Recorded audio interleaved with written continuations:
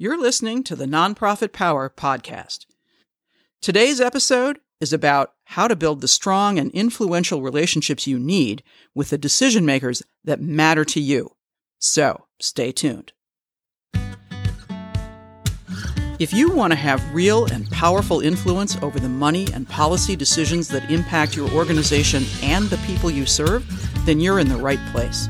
I'm Kath Patrick, and I've helped dozens of progressive nonprofit leaders take their organizations to new and higher levels of impact and success by building powerful influence with the decision makers that matter. It is possible to get a critical mass of the money and policy decision makers in your world to be as invested in your success as you are, to have them seeking you out as an equal partner, and to have them bringing opportunities and resources to you. This podcast will help you do just that. Welcome to the Nonprofit Power Podcast. Hey everybody, Kath Patrick here. Thank you so much for tuning in to another episode of the Nonprofit Power Podcast. I'm so glad you're here for today's episode. We all want more influential relationships with the money and policy decision makers in our world, but it often feels like a struggle to build those. We might even be tempted to think that you're either born into those influential circles or you're not. And if you're not, well, there's just not much you can do about it. The fact is, anyone can build powerfully influential relationships. You just need the roadmap. Hey folks, welcome to the Nonprofit Power Podcast. I'm your host, Kath Patrick, and I'm excited to continue our conversation about the 4 pillars of successful advocacy and the foundation that supports them. Today I want to talk about pillar number 3, which is build strategic relationships that are focused on results. You've already heard me say a lot about being very specific and very results-focused in your advocacy work in general. But when we're talking about strategic relationships, that becomes especially important. When you look at who's regularly successful in having big influence with decision makers, what you'll notice is that they almost always have a strong relationship with that decision maker. You likely know from personal experience how hard it is to influence a decision maker when you don't have a strong relationship. And maybe you've been frustrated watching a rival organization or a colleague organization that seems to always have the access. They've always got the inside track. When there's big money or big opportunities in your community or in your state, there's always that one organization that seems to get the goodies. And maybe you're frustrated by that. Maybe you're feeling like, geez, that's not fair. They've got an inside track. But I would invite you to consider that if you've got one of those creatures in your neighborhood, the difference is that they have built strong and influential strategic relationships with the decision makers that matter to them in their world. And you can too. I'm all about helping you develop that same level of powerful influence with the decision makers that you care about. And a huge piece of that is building deep, strong relationships. 90% of successful influence building with decision makers is about building relationships. The stronger and deeper, the better. Solid relationships where both parties know, like, and trust one another is really key to getting things done in the world, quite honestly. If you think about it, if you think about how really innovative and big projects get done in any arena, there's always somewhere in there a visionary or two and a little bit of a dream team of people who have energy and influence and passion who are able to assemble the resources, clear the obstacles out of the way, and get really big stuff done. Relationships are at the heart of all of that. None of us does anything really big and visionary on our own. We already know that. By nature, most nonprofit leaders are pretty collaborative. We're great at building partnerships. We're great at reaching across to colleagues and other potential partners and allies, and we're all about our coalitions and all of that great stuff, which is wonderful. But we have to apply the same intensity of focus and the same amount of energy to building strategic relationships with decision makers, with the ones who have the power to direct resources or policy that matters to us. Not only are solid relationships really critical to getting stuff done, they're also key in getting opportunities to flow your way. A great example of this is a client I worked with for several years. This was a CEO of a medium-sized direct service nonprofit in a medium-sized Midwestern city. She was really good at building connection and trust with all kinds of people in the community. She was always building relationships. She loved connecting with people, and she had almost a sixth sense about who would be helpful to build a relationship with. It wasn't always the most obvious decision maker in the room, but she understood sort of how the movers and shakers operated in her community. And she knew that it was useful to have relationships in all walks of mover and shakerdom. So she had friends in the corporate world, she had friends in the nonprofit world, she had friends in the foundation world. And I don't mean that she was born with these friendships or that she inherited them through her family or the school she went to or anything like that. She didn't have any of those legacy connections. She just built them.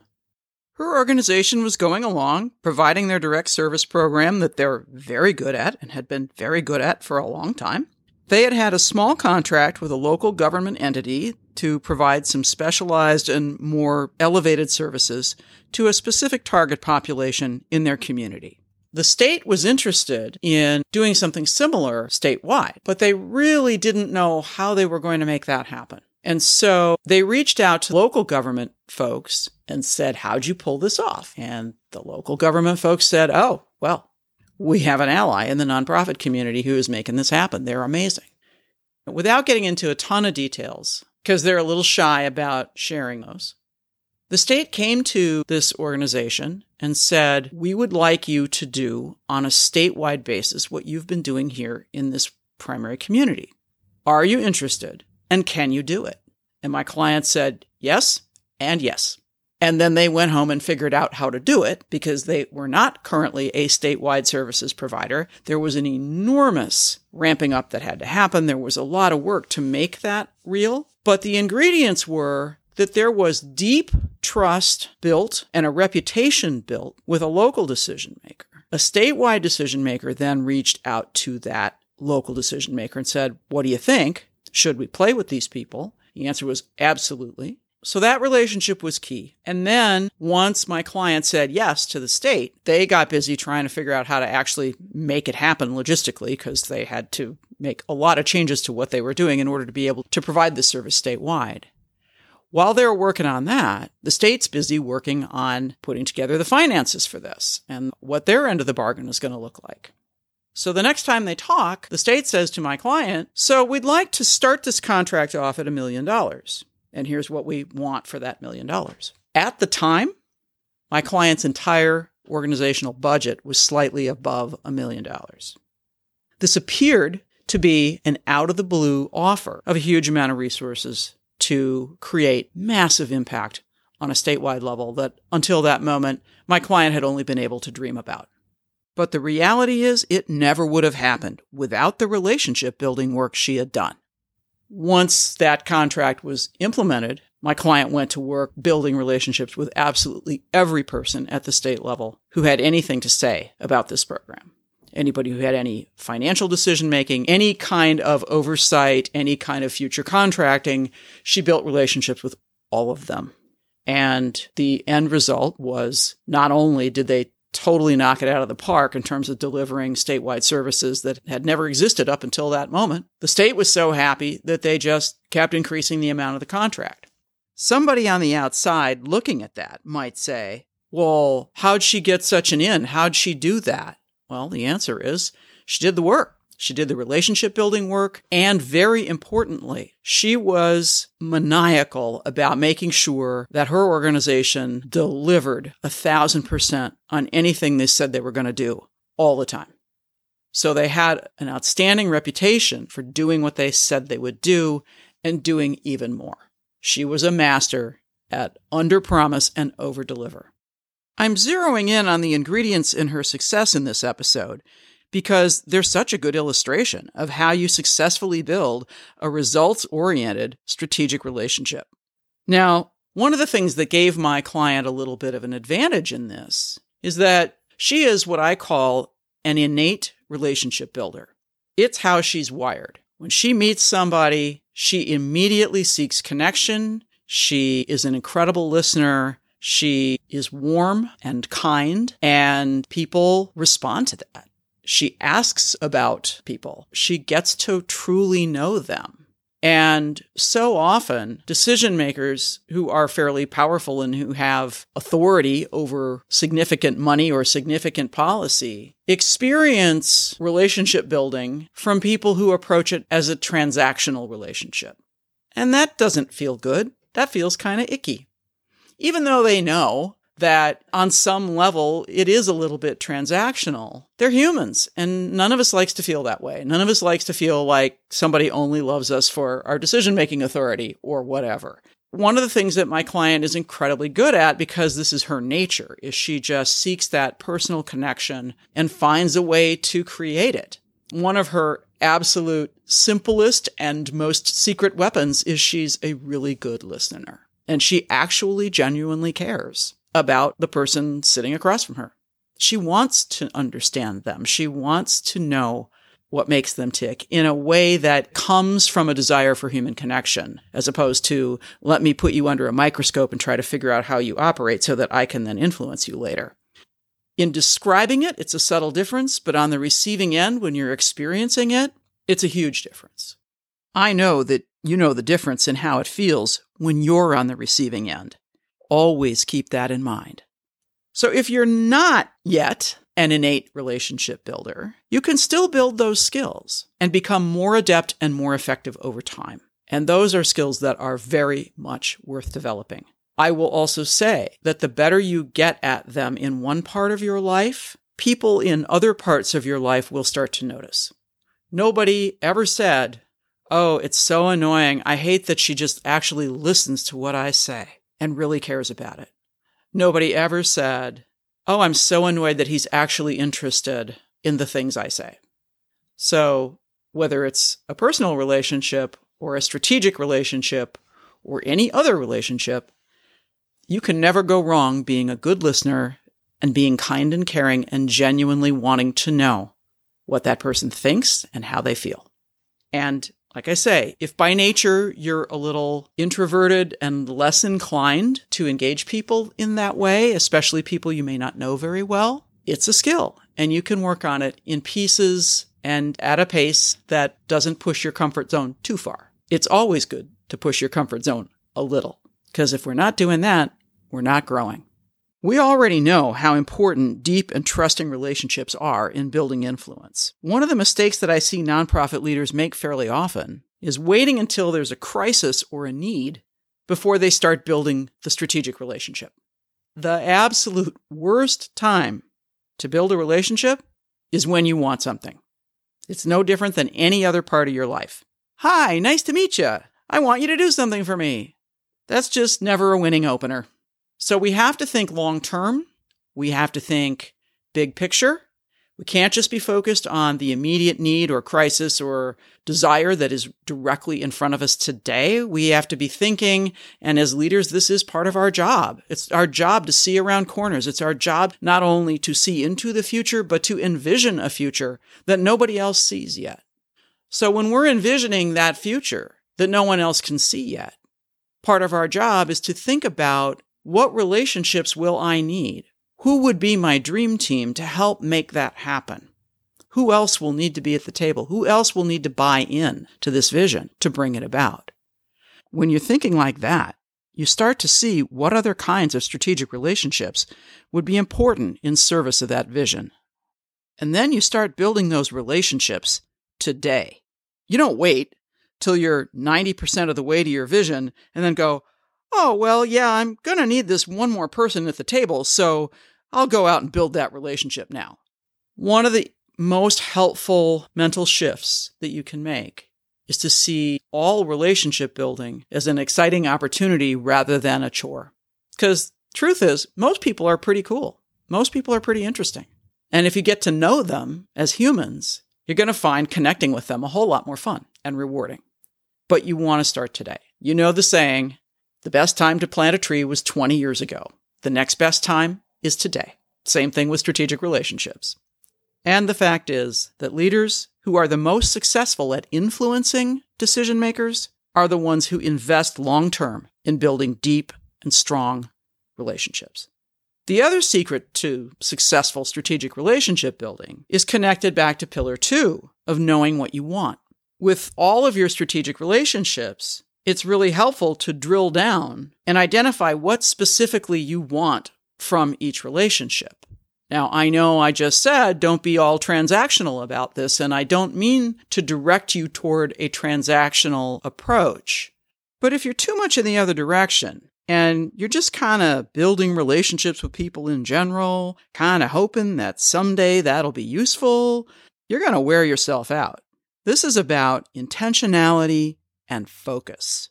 And an easy way to bring the most beneficial intentionality and focus to your strategic relationship building is to have done the work to think about what vision am I trying to bring about that I need this person to help me with. And then you can drill down further and say, okay, if it's in service of this larger vision, what piece of that vision is this decision maker the key to? And then from there, you can ask yourself, okay, if they're key to this piece of the vision, what specific actions do I need them to take to help move that vision forward? And if you come at it from that perspective, it will help you not get stuck in transaction mode and keep you in big picture and vision mode, but still allow you to be specific and focused and intentional in how you build that relationship and what you hope it will do for you. The easiest way to do that is to actually create some very specific results-oriented goals for the relationship. And as we've been saying all along, typically these are going to be about money and or policy. But they're also about how you want the relationship to operate. This is huge. This is another area where I see nonprofit leaders go a little bit off track. This very much ties to the foundation, which we'll be talking about in a future episode. Particularly when we have had some lived experiences that have taught us maybe that a lot of decision makers aren't our friend, or don't tend to listen to people like us, or whatever challenges we have in thinking about building these relationships and trying to build influential relationships, is that we sometimes suffer a failure of imagination or a failure of aspirations. We sell short the notion of what is truly possible. Again, go back to thinking about your big vision and think about a decision maker as being a key piece of helping you to bring your vision to reality. If this were a friend or a colleague where there was no weird power dynamic between you, you had equal power, equal agency, you're just two people who are excited about a vision. Think about how you would engage with that person and how they would engage with you.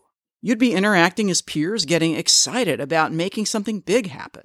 So when you imagine how you want the relationship with the decision maker to operate, be imagining that kind of a relationship.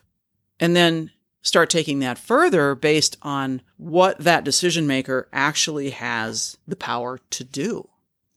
If they're really invested in you, if they're invested in their relationship with you, and they're excited about your vision, they may be bringing opportunities to you on a regular basis. They may be calling you up, asking for your advice or perspective. You are definitely operating on some level as peers, as problem-solving partners, co-collaborators working toward a grand vision. So that has to be part of your goals for your relationship in order for you to come to it in a way that's going to actually help you build influence long-term.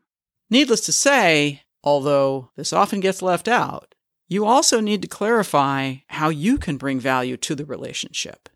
This isn't a one-way street. It's not just let's build a relationship with the decision maker so they can do stuff for us. Again, thinking like a problem-solving partner, how can you help them with the stuff they're struggling with? Or if you have a shared vision, what's your part in that? How are you helping to bring that thing about?